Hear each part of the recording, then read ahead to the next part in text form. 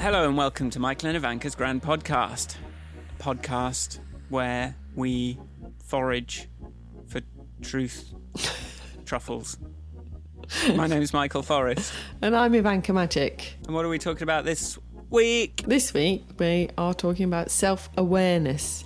Which came out of nowhere last week in a conversation, and I was like, yes! This is one of the big things. This is one of the problems that we seem to have. If people could just be a little more self-aware, then couldn't the world be a better place? I think it didn't come out of nowhere. Came out of inequality. Okay, came out of the conversation last week. It's like we were trying to work out if we were in any position to be talking about racism and feminism, and obviously I can talk about feminism. I can talk about mananism. If you start talking about inequality, it's privilege. Did people used to say check your privilege? Is that a new thing? No, that's new. Is it new? It's pretty new. Have you got any sort of subject lines in the brain? In the brain?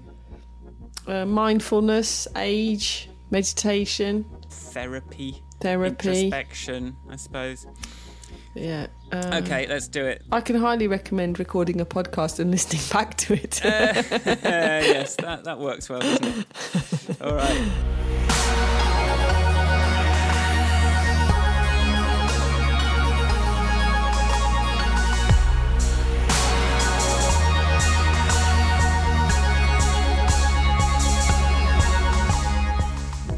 How was your week, Michael? My week, I had no responsibilities to any other people. Just all week in my studio, writing up plans, working on my own stuff. It's been good. Been making some progress. Wow. I had this thought experiment that I've been doing this week, which is, okay, Sharon is pregnant. What do you do? So just to see if that would focus my mind. But it didn't really help. So it's, well, I don't know. I kind of made my big grid of boards. It didn't make me, it's just my mind always goes straight to, well, I suppose I just take on a well-paid contract and get loads and loads of money. But that's not the whole story, is it? It's mental well-being and being happy. It's like I'm on a runway to having to think about that at the moment. So the fact that I'm not having to worry about that right now means I've got a bit more freedom than I will. Oh, I've been, because my studio's behind the Hammersmith Apollo, I noticed that Flight of the Conchords, who I love, were playing 4 nights, or 3 nights, and I was sort of fantasising about bumping into them in the backlot, because we sort of share a backlot with the Apollo, and I was like, oh, what am I going to say? So I put my Stop Funding Hate t-shirt on, because I thought, well, maybe they'll be up for kind of like, maybe I can talk about that to them. And then on Wednesday, I actually did, as I was coming home, I was coming through the backlot, and they all sort of like were coming out, them with their little crew, and well, their friends, basically, family, I think, just like, there's maybe like 8 people or so in a little group, and I sort of stopped, and I was like, and I sort of, they looked very relaxed. They weren't looking super photogenic. Are you aware of Flight of the Conchords? Yes. Also, we just finished watching Legion, which has Jermaine in it, not to mention the fact that he's been on Rick and Morty as well. But yeah, I sort of stopped, and but I just, my whole picture idea sort of evaporated, because I was like, I don't think they're not really dressed for photography. And then I just didn't want to like interrupt their conversations. So I sort of like made some awkward eye contact with Jermaine, and sort of like, and then in the end just went, fine, I'll just go, and sort of just stayed on my bike and just scooted off going, sigh. Well, that wasn't very successful, but I don't know what I thought I would get out of it, but I don't know. A bit of a fail. It's nice that I'm backstage and they're in a state where they're not kind of expecting to be approached by fans, and I just was like, do I just go, Kai, do you mind if I just be a bit of a fan for a second? I don't think there's a cool way of dealing with these things. At the end of the day, we are... It's weird celebrity type people who are famous, or people we know through what they do, but they don't actually know us. Because, you know, if you're listening to somebody a lot, you feel like they're friends. You think you know them, but you don't really, and then it's very weird and awkward, I think. It's probably weird for them. Do you know, that's the moment when I was working in Tottenham Court Road kind of area, and we were sort of in a sort of back street a little bit. stepped out of the office and just sort of looked up, and standing just sort of like on his phone, I was like, who's that? And he sort of looked up and he sort of nodded like, hi, yeah. And it was Hugh Laurie. And I was like, what the heck? Who I have just... He's another, like, stupendous man crush man that I'm just like... I've watched loads of House just because I loved watching him. And just a bit of Fry and Laurie still holds up, still amazing. Yeah. But yeah, I just saw him. I was like... But he was just like, yes, that's Yes, it's me. Hi, you're right, mate. That's very nice. He sort of... I think he saw me kind of going... What's happening? And then Len was like, yep, it's me. Whereas with Jermaine, he just sort of looked a bit more like, he's got those thick glasses, so it's like it's hard to tell sometimes. But like he just sort of like he could see that I was kind of hovering, I think. But then I didn't get a I didn't get a sort of like come on, say hi kind of vibe. So I just was like, fine. But I don't know if you would get it from him with those glasses on. So The closest I've got recently was I was pushing the pushchair down my street a little while ago, and Vic and Bob were walking down the road. No way. And I was like, hang on a minute, because you get that, I recognise these people, but who are they? You know, like, is that, am I supposed with real life? Am I supposed to say hello? Because you get, and then I just went, oh, hello, famous people. I was like, because, you know, and then I go, I could have said this, and I could have said that, and I could have done this, and I could have done that, but actually I was like, and they went, morning. I had a funny one with Roz, actually, like when we were I went to the pub with Roz like a while back, and she introduced me to her friend, and I was like, have we met? And then Roz was like, no, you've seen her on the telly. She was on Peep Show. And I was like, oh, yeah, you were on that episode. Oh, yeah. But, like, not really famous enough that, like, you just sort of feel like you reckon that was just Roz just, like, stepped straight in and went, yeah, I know what's happening here. I've got one more story like this. On the topic. So I was in Waitrose car park in Brighton, and I saw somebody filling up their car, and I was like, is that my mate Hazel's sister? Is that Chalice? Is it Chalice? Is it? Oh no, it's Zoe Ball.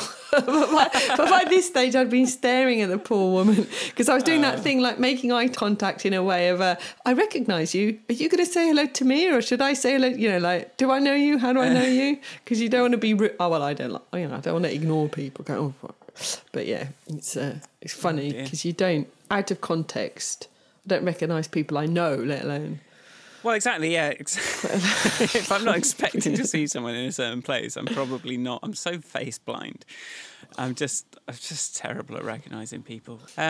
Couple more, I guess, from listening to the podcasts. I was thinking about, in terms of like socialism and, you know, kind of fairness and stuff, what do you think about, should reward you get in life be proportional to the amount of effort you put in or the results?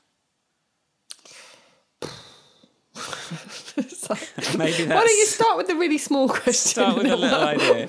Work your way up. It's just a thought I've just been thinking, like, I mean, I suppose it comes down to how sort of risk averse you are. If you're prepared to take a big risk for a big reward, then maybe the effort isn't, it's a different sort of effort. But then, you know, if people just slave away, should there be a reward for that either way? Or I don't know, in terms of fairness, it's hard to judge that. I don't know what the latest thinking in schools is. I suppose teachers have opinions on this. I'm kind of listening to your monologue. Like, right, okay, no, I don't know. I think inequality and privilege and these kind of things have this underlying thing of stemming from things that are beyond your control. Now, that's such a shitty statement, really, because so if somebody's got a problem with drugs and alcohol that prevents them from functioning in normal day-to-day life or accepted day-to-day life, using this word fault or blame or effort, or these are all like, you know, what I can do given my circumstances and what you can do given your circumstances. Fault is a terrible word. Yeah, like something's broken, but something can only be broken in relation to an agreed standard or an agreed level of normal. I mean, I think about this a lot in terms of mental illness. It's like, you know, if everybody was looking at things in the same way as the mentally ill person, looked at things, then they wouldn't be mentally ill. Yeah. It's like it's about kind of adherence to a norm, which is not not always something that you necessarily want to aspire to. And to say that the person that doesn't reach those standards or doesn't adhere to the norms is at fault somehow is or like people who don't deserve help like. How can you not deserve to live or not deserve to thrive or flourish or these? It's kind of it's a very odd statement, which I think often comes up when you're talking to people who identify as conservative. And they're like, well, welfare, yes, fine for those people who deserve it. What? Because I watched this BBC, there's two things that make me think of this. One is that video about young people and poverty.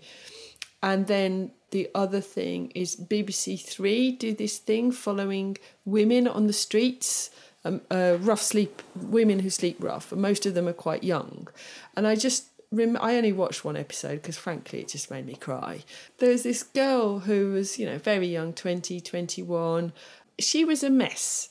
And she was on to taking drugs. And there was this older homeless woman trying to help her and all this. And it's like, but her story was awful. One parent had died, then she'd been taken in, but she'd been in care for a very long time. Like, nobody had really loved her or cared for her. And so, one of the things I was talking about with my sister this week was that she was saying that a lot of the reason young girls in care get pregnant and have babies is not to get a council house. It's because they want something to love them. And it's really, really sad. And, to say that those people don't deserve help or they're somehow at fault for not making better life decisions, it's like, I think there is a point in your life as you progress where you do have to take some responsibility for the choices you make, for sure. But again, it's like that statement, achievement in context. It's like, given the context of your privilege, then you have to take different kinds of responsibility. I find it a bit difficult. Maybe I'm just one of them snowflakes, what they keep calling me on Twitter.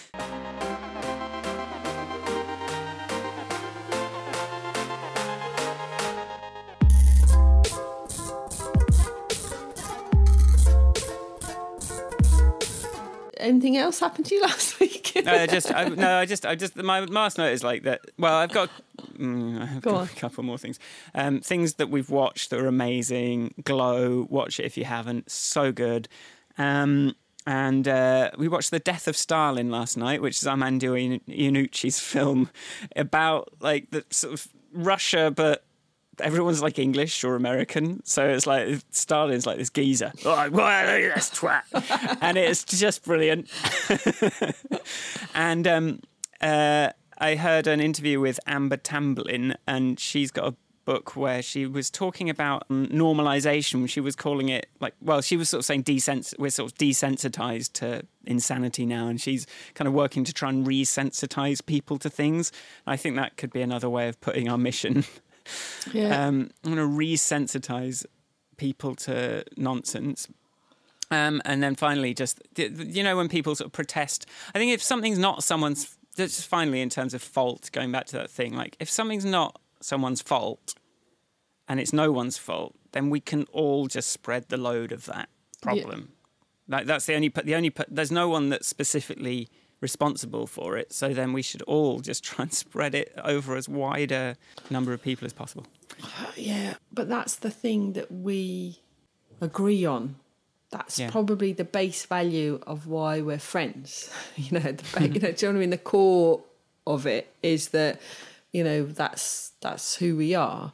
Whereas this argument that you get, well, it's not my fault that you've done that, so therefore why should I take my share of the blame? That's share of the burden to get it, to make it better. And I don't know how you bridge or change that. And is that nature or nurture or progress or, this is what you talk about, that sort of mathematically proven cooperation is better than selfishness, basically, for long-term gain. Yeah. Yet, all these people who are selfish seem to be incredibly rich. Yeah. But then I suppose that I don't know about that. I think you see a lot of selfish people that aren't doing very well as Well, well. yeah. I mean, yeah. I saw the crudest analogy for that yesterday on this show on Prime called Cloak and Dagger. And this girl can, like, she can see someone's hopes when she touches them. And so she sort of tracks down the kind of evil head of this corporation and, like, touches him to see his hopes. And it's, like, represented as he's, like, wading in some water and the bodies of his employees are floating up and he's taking the money from them and putting them in his own big thing. And it went on for ages and it was the most... He just hopes that he can kill everyone and take all their money. What? So, like, just... Oh, my God. So crap. How was your week, Ivanka? How was my week? My week's been good. I went to London Town on Tuesday, which I enjoyed. And I met with a friend of mine for a very speedy drink on Tuesday evening, and we discussed the Brexit, which did leave me quite down. What was the content of that discussion that left you? Let's all get down. Let's spread that burden. We were talking about the fact that I'd been on the protest march. And he said, yeah, we thought about going. And then we saw that Tony Robinson video and it was all still ranty and Project Fear. And where are the charismatic politicians drawing people out? Where is bearing in mind the person I was meeting is a banker who also believes that we should remain in Europe. The way he expressed Project Fear, because I was like, oh, it's interesting. A lot more businesses coming out and being upfront about the fact that they're moving, that jobs are going to be lost. He said, yeah, that's all Project Fear. And the opposite of fear is bravery and courage and conviction. And, so therefore, if you're not being Project Fear, then you are being a brave British lion. And I, once it sort of filtered into my brain in that format, I was like, yeah, I don't know what the counter to that is. And then we were talking about the fact that I don't really understand the drivers, because having grown up in this sort of corrupt post-communist place, I'm sort of the view that most governments are corrupt and manipulating us. It's just that the degree to which they do it and whether or not they keep us happy in the meantime. And I've been struggling with the Brexit thing to work out what the driver is. And it's like, is it just to simply take an opportunity for industry to get rid of workers' rights, for example, or all these kinds of, like, what is it? And he suggested that there was a sort of libertarian undercurrent to the lot of it. And it was more sort of that each to themselves type thing, or each to their own. And so what if the country's destroyed for the next 10 or 20 years? The history books will look favourably upon this bold move that we've made. So I had this whole 24-hour period of going, oh dear. Because I genuinely don't particularly think that my life's going to be very adversely affected. I think there will be work. There's going to be lots of software to be made to replace all the EU systems that we are currently using. Like, there's quite a few jobs out there in the public sector at the moment going, oh, look, we used to use this EU database. Now we need a new one by March 2019. Come and join our project. Loads of work. I do have still EU citizenship via other means, blah, blah, blah. But it just makes me incredibly sad. And sad is the right word. And then it got me. So I've had this bit of a couple of days. I think I've come out the other side now. But it's like, on one of the episodes, I talked about the fact that I want a boring life. I don't want this much interesting times.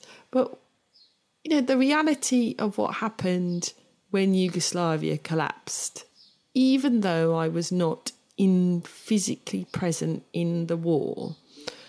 When I was 16, the first person that I heard of that had been killed was a really good friend of mine from school. And, he was a 16, 17-year-old lad sitting in his flat and it got bombed and he died. And I stopped sort of writing to and phoning my friends because I didn't want to. And, I'm not saying that Britain's going to go to war, but this seems like an awful lot of unpleasantness for an awful lot of people without any particular gain, which will be sad. And I'm sure that it will be an opportunity and we will come out the other side and things will be better or different. But it's not going to be nice. And I don't think people understand how unnice that sort of change can be. Can't we just go back to progress, please? Why do we need to take a step back? Even if you look at like French Revolution, Russian Revolution, bloody American Civil War, all that shit. These are all wars. First and Second World War, not sure how useful they were at all to anybody, but these kind of like, these sort of like things that are called revolutions or civil wars, or where there's a change of the status quo, there's a change of regime, they're often prompted by hunger. You know, the peasants in Russia were hungry, and that's where the revolution came from. The French peasants were hungry, and that's why they went and cut the heads off the bourgeoisie. You know, but are we that hungry? Number one, maybe my privilege is that I don't understand how screwed life is for how many people. But in most cases, these sort of peasant revolutions, if this is what this is, it feels to me false. It feels manipulated, because however you look back on things like the Russian Revolution, and a lot of badness came out of that, and Stalin did undeniably kill millions of people, and there was lots of not good, for sure. And there was also good. We in the rest of the world got an 8-hour working day because none of the other capitalist states wanted to have their workers revolt. We won off the back of their revolution. You know, like things got better for more people off the back of these historic moments. And I still can't see what good's going to come out of it. So I need some. Anyway. Maybe the good won't be for us. Maybe the good will be for Europe. And maybe. And maybe that'll be just great now.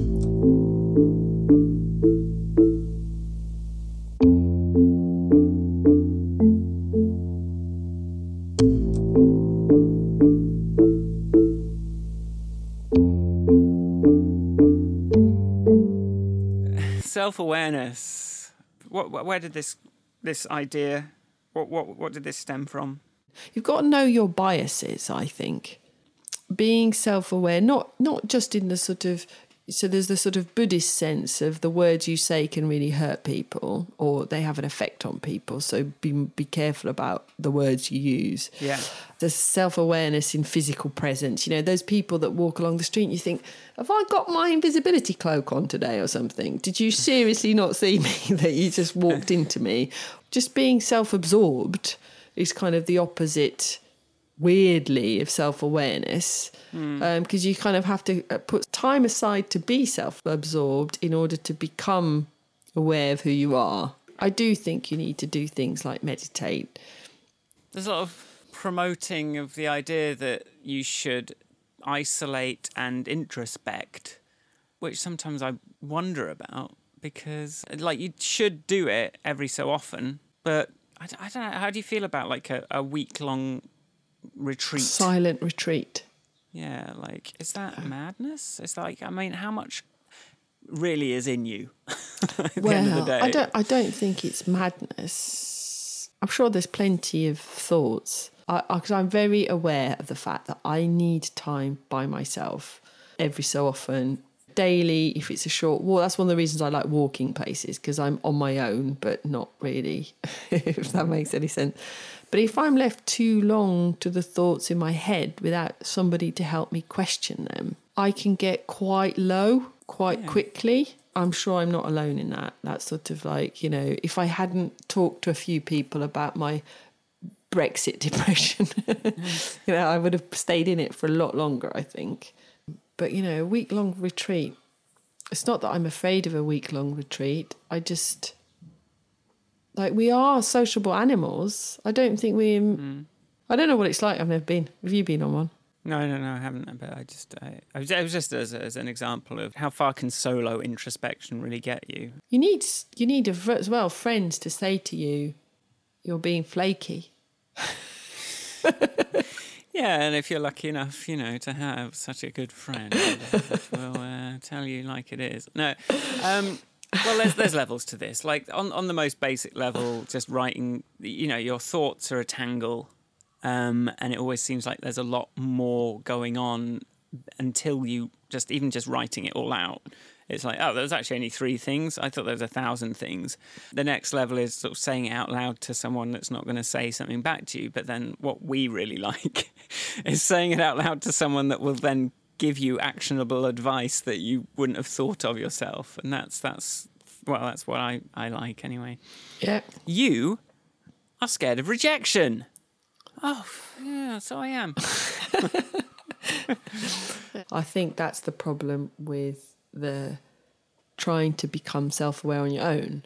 The other bit of it is that we change, like our fundamental values, I believe, remain the same. And I think there's research around this, that as people get older, they don't flip from being, liberal to conservative. If they tend to become more conservative or more liberal as they get older, they sort of go to their own extreme, apparently. Because people go, oh, more old people are conservative. Da, da, da. It's not. I don't think that's true. I think one of the reasons some of our older generation, might think they are less liberal, is some of them, their language hasn't evolved enough. They're like, they say shit and you're like, did you mean that? Oh no, I didn't actually. But we change, and that's why I said age in the beginning. It's like there's something about, well, growing up, yeah. Because I've always thought one important factor of growing up, something that tells you whether you're being childish or not, is if you understand your impact on other people. And I don't know if I've ever been great at understanding how I affect other people, but I think definitely a child is not conscious of, a raft of effects that they're having on people around them, and the sort of the accommodations people are making. And then you discover this in relation to, well, Philip K. Dick talks about mental health, like talks about schizophrenia in terms of growing up, and says like schizophrenia is kind of just, you never manage to get out of your childish mindset, and you're just carrying that through into, you've stayed a child because you just aren't able to kind of, you're not there still. You don't understand how you're affecting other people. You don't understand, a lot of those things. Different people develop in different ways. But I certainly think that, being an adult means understanding your impact on other people and not, And also getting to a point where you accept that your effect on other people is sometimes their problem and not yours. Yeah. Like when I started working at Canonical, I was in a meeting room with somebody, it doesn't matter who, and then the CEO brought somebody round to introduce to me. And as they walked in the room, I stood up, walked across the room, shook the man's hand. Hi, nice to meet you. I'm in the middle of something, love to talk to you later. Bye. Went back and sat down. And then a little while, and he was always a bit funny with me. And then at some point later, he goes, he said something about, he said that I was powerful. He used this, I can't remember the exact sentence, but he kind of went, but you're so powerful. But it was like an insult. I was like, what? What do you mean powerful? I was polite. I stood up, I walked over to you, I shook your hands, I went sat down. And I was like, do I care? And I was that, and then I met somebody quite recently for coffee, and we were having this, what I was having was an animated conversation about politics and dynamics and design and blah, blah, blah, blah, and just me getting carried away and talking and waving my hands around a lot. And at the end of the conversation, he said, that was good. He said, that was a very stressful conversation. I was like, was it? Why was it? It was just a conversation. And then I went to this voice woman the other day, and she was talking about how voice and sound travels out of your body, and how I direct a lot of mine through my mouth instead of through resonance. It's an aspirating thing, so you're sending sound out in front of you instead of around you. And I was thinking, in the context of this guy and the way he reacted to me, he probably did feel like my voice was attacking him. So I'm still not sure it's my problem, nor that I care, but it's interesting to understand how even the way you create sound in your body can affect how people feel being around you. Yeah, like body language, your kind of face. There is an interesting thing where if I do stand tall and straight, then men, try and use power as an offensive word. It's like, well...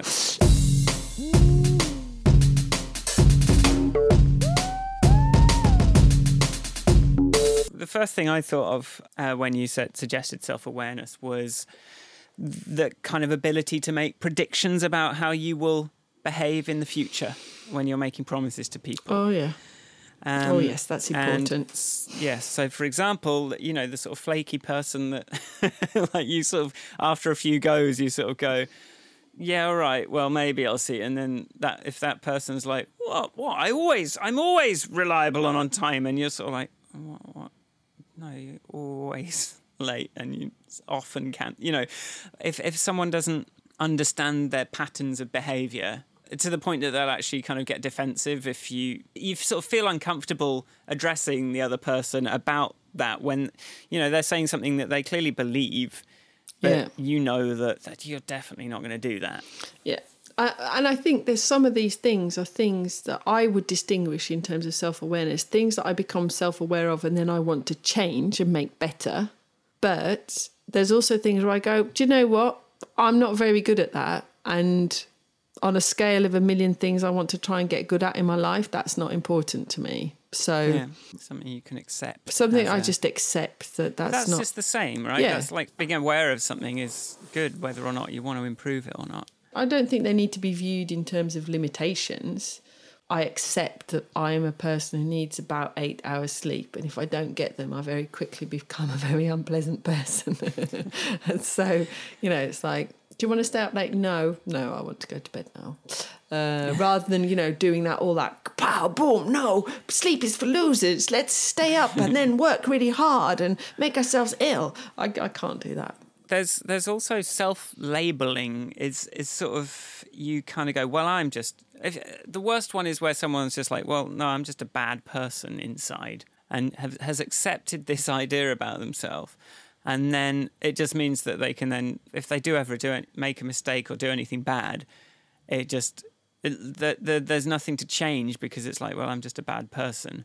That's a really poisonous label to have for yourself. And there's other labels, but when people maybe for reasons that they haven't really introspected for years have labelled themselves as having this flaw or something like that it's when it sort of like justifies negative behaviours. It's like, I'm not very good with phones.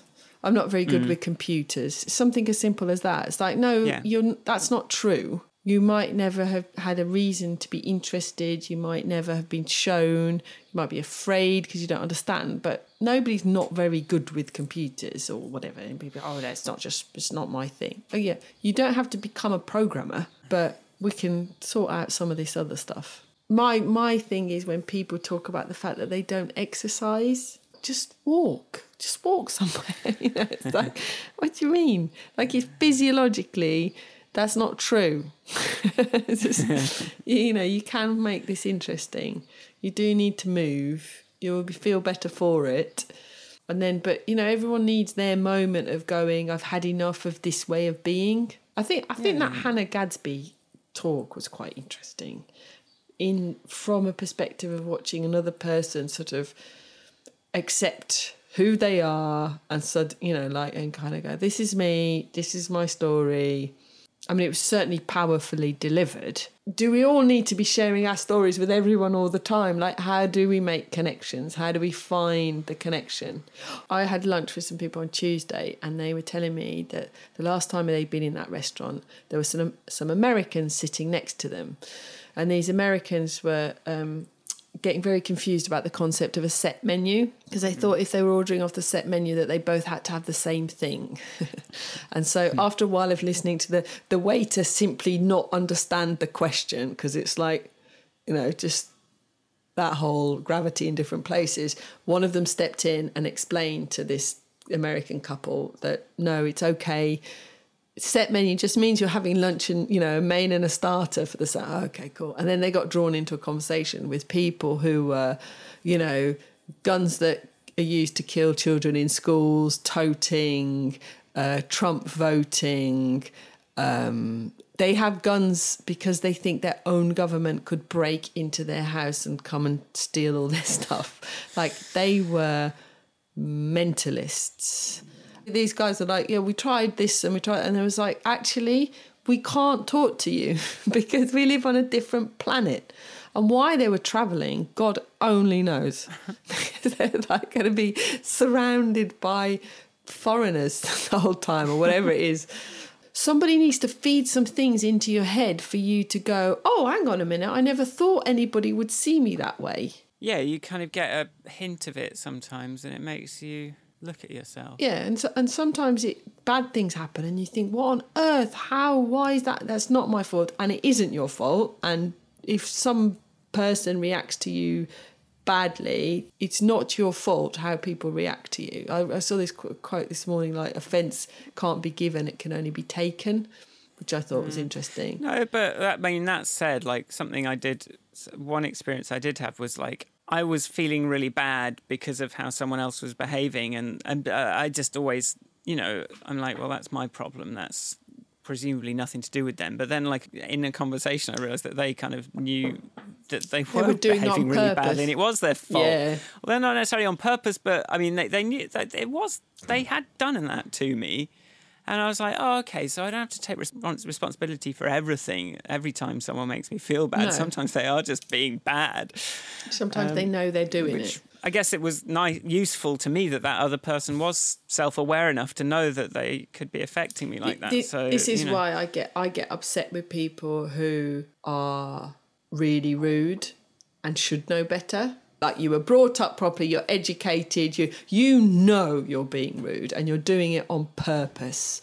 And that makes I get really arsey with people like that. If we all walked around behaving like you, this world would be really shitty. So, sort yourself out and join the gang, play the game. We all play this, we can't walk around the street punching people in the face because we don't like the look of them, it's ridiculous. But sort of these extreme examples of self-awareness, the uncomfortable example to use is this idea, a woman gets raped and people go, well, she was walking down the road wearing a short skirt type thing. It's like, she should be aware of how she's making people feel around her. And it's like, that's not what we're talking about here. That is, like, in this instance, the person who doesn't feel like they can control their sexual urges should be locked up somewhere, not allowed into society until they become self-aware and learn how to control themselves. It's like that. Those are the sort of extreme examples. But knowing that when you walk into a room, if you're relaxed and happy, you will make people around you, you're likely to make people around you relaxed or happy.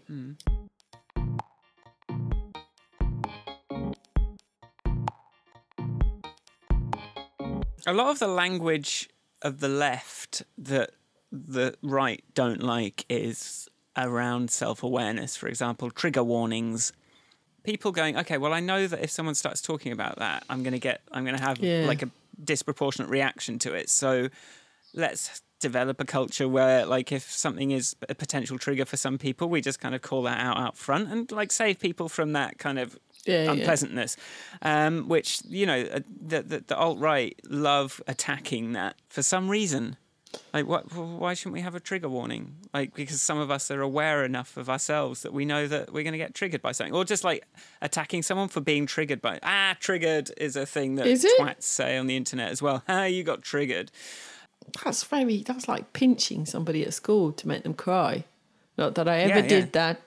No children were harmed. But, it's like that sort of like, or like winding up your brother or sister. Well, it's trolling as well. Like, I mean, that's the kind of core of it. If you trigger someone, then you've just won the trolling competition. Somehow normal...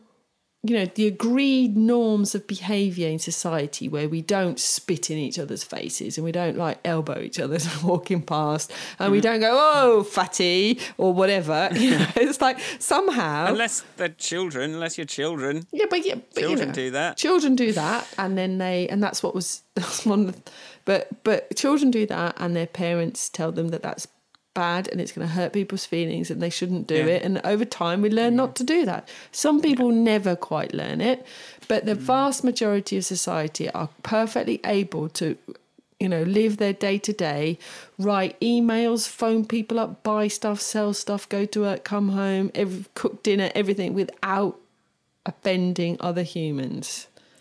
So why is it okay? Why is the internet giving people carte blanche to just go, triggered. Yeah, no, we know this. It's anonymity, although I'm surprised how much the Facebook non-anonymity is still supporting a lot of this behaviour. But it's particularly prevalent on things like Reddit and Twitch and places like that, where you can just create a new user account and just not be accountable to it. So it's just like you still have that thing inside you that wants to be a twat to people, I suppose. Like you still have those animal, racist, otherness instincts. Sort of they're still in there underneath somewhere, and it's, you know, it just kind of gives an outlet to that people can get away with, so they do. Yeah, because I was just thinking about teasing people, winding people up is a thing. Yes. That is, why do we need that? Because I do it with I do it with friends. Nice. It's funny. But you're still using their triggers. Yeah, but you have to judge it, and it has to be done in a sort of spirit of love. Yeah. If you're going to do it in that situation, it can't be done because you want to hurt the other person. It's done to sort of like, and there is a good school of life. It's been a while since I mentioned that. There is this good school of life video on that, like the importance of teasing in relationships. That you kind of see someone kind of falling into a pattern that, maybe you kind of like prod them about it a little bit in a sort of friendly, loving way. But maybe the trolls do feel like, you know, they've got this relationship with this person who has a high profile, so they can just sort of like tease them. But actually that person's like, well, I don't know you. I think a lot of my growing up humour in Mostar, a lot of the sitting around drinking, it was just like one-liner after another, sort of like taking a piss. You know, and it was just, that's what all the banter was all about. That was the foundation of most of the teenage culture, was that like picking off people's triggers, whatever. Well, it's a way of kind of avoiding intimacy, isn't it? It's like, oh, if you're not comfortable with intimacy or openness, then you kind of go for bants. Yeah. Yeah, look at this guy. Look at his, he always wears that hat. I don't know what do people say. I've never gone in, but I've never gone in for that, and I've never had friends that I've never wanted to have those sorts of friendships. Particularly, I do value openness, and clear communication. I don't like people kind of putting on a fake face with me, because I don't want to talk to your kind of flimsy facade. I want to talk to you. Blimey, I'm having like a rewind of my life. Oh, God. Whoa!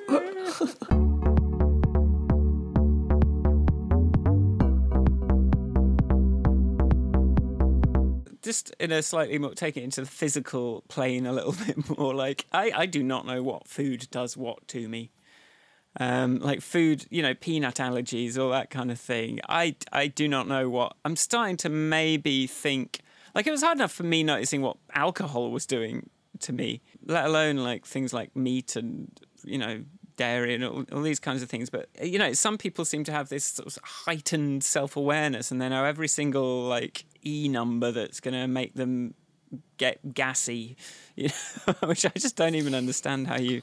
Like, that's a sort of scientific process, isn't it? Like, okay, expose yourself to each thing in turn. Yeah. That's why it's important to, on the social level, it's important to meet lots of different kinds of people so that you can calibrate, so that you can become self-aware. Because if you can't spend all your time in one bubble, then you're never going to be aware of what the kind of weird idiosyncrasies of that bubble actually are.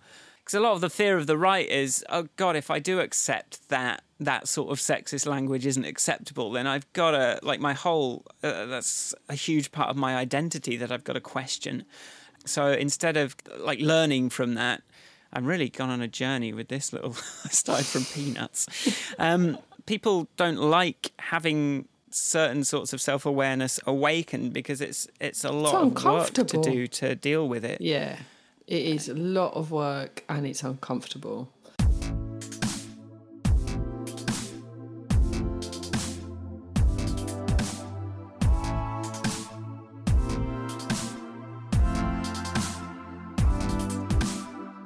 If there's anywhere that I lack any form of awareness about the effect I'm having on other people, it's in the music that I've made over the years, because all of my understanding of what I'm doing is in technical terms, and then the sort of emotions that are going into that can be pretty arbitrary. and sort of uncontrolled. So I'll sort of play someone something where I'm like, I've just figured out this new technique for doing this and I tried this. They'll be like, I'm scared of how scary that was. I'm like, oh yeah, I suppose it was about something pretty dark. But I think that's always been a big problem for me, that I can't, my whole life has been figuring out all the various ways in which I don't perceive things in the same way as other people. I don't see threats to myself in the same way, in the same places that other people see them. I don't see stability where other people see stability. I have strong emotional reactions, I think, generally to different things than what a lot of people will have. You know, I know everyone's different, but, you know, for whatever reason, it just means that then the emotions that I'm used to, I suppose, you know, I've sort of grown up with a lot of feelings of sort of separation and loneliness and kind of feeling unliked, unloved, all this kind of thing. The fact that I can be quite casual about putting that into music, where it is quite a powerful, it's quite a direct way to transmit emotions. I worry that because I'm used to feeling certain emotions that most people would say, oh, whoa, that's a bad emotion. I'm just like, that's just a normal emotion, isn't it? It's a barrier to what I'm creating for people, or like I don't know the effect I'm having on other people, and I've really struggled to figure out to predict the effect that anything I do will have on other people. Does that make any sense? Yeah, yes, but you've said a lot. So I think the thing that you were saying though about the emotions that you're feeling are bad, and that's what I don't think that's. I think some of the context of your early life and the way your mother died makes people uncomfortable, because it's a very sad thought and nobody ever wants to imagine that happening to themselves or anybody else. I think that's what's hard. But that's more about the actual content. That's not the music. You know, we listen to lots of music that makes us feel sad or empowered, you know, like, or angry. Or I was marching to a meeting the other day listening to, I think, Beyonce. And I was like, walking on. I was ready for a fight by the time I got there. Rare women, yes, we're rare. You know, it's like, so I don't think there's such a thing as bad or wrong feelings. I just think that it's when you're not prepared for them, and when it's not really. I think I'm not really controlling the emotional journey very well. Sometimes I'm just kind of like, here's a song that's nice, and then straight into something really. Oh, hey, I wasn't expecting.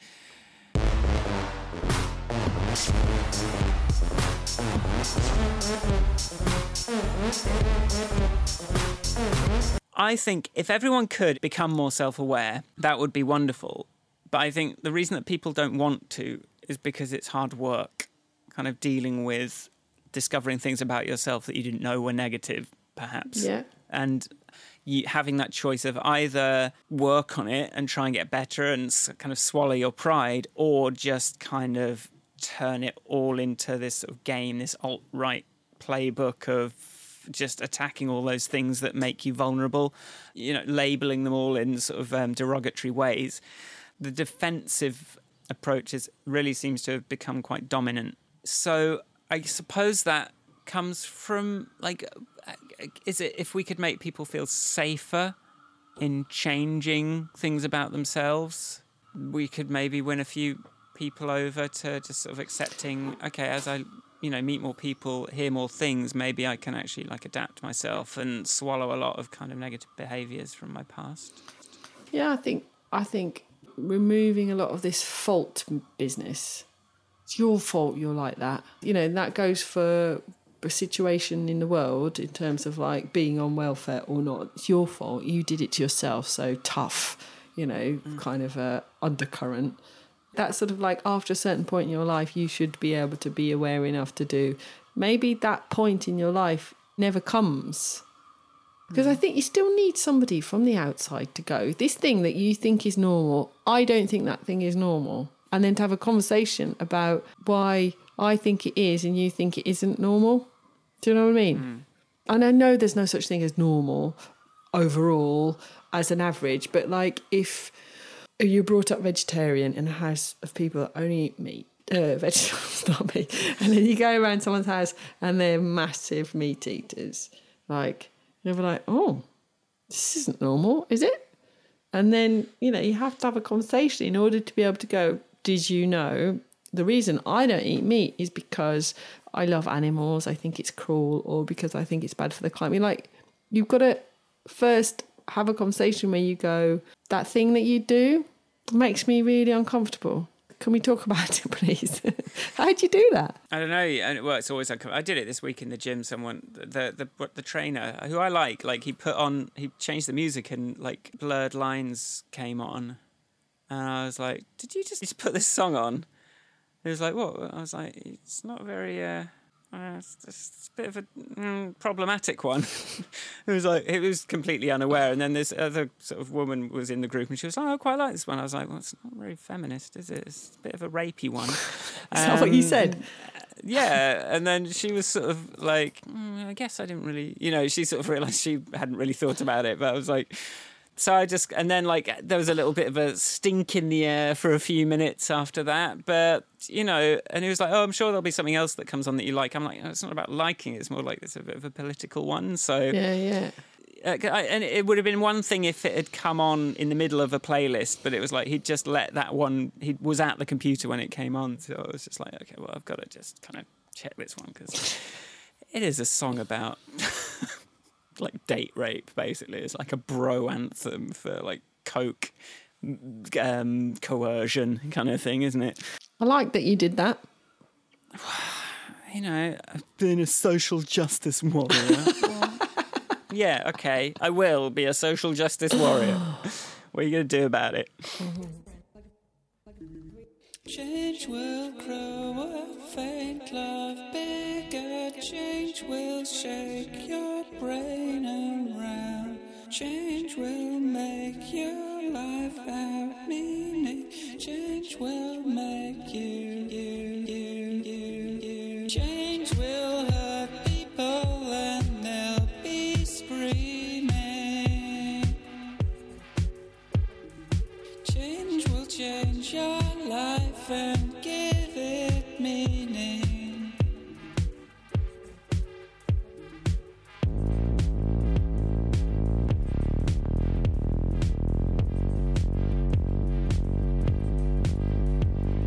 Thanks for listening. If you've got something to say, hello@grandpodcast.com. You can come and say that, or you can just go to grandpodcast.com and click on the social links that go to things like Instagram and YouTube and such like. Where can people find you, Ivanka? Best place to find me is @Ivanka on Twitter. And you can find me at michaelforestmusic.com. And I'm currently revamping goodtohear.co.uk. Oh, imagine that. Yeah, all the social stuff is linked there.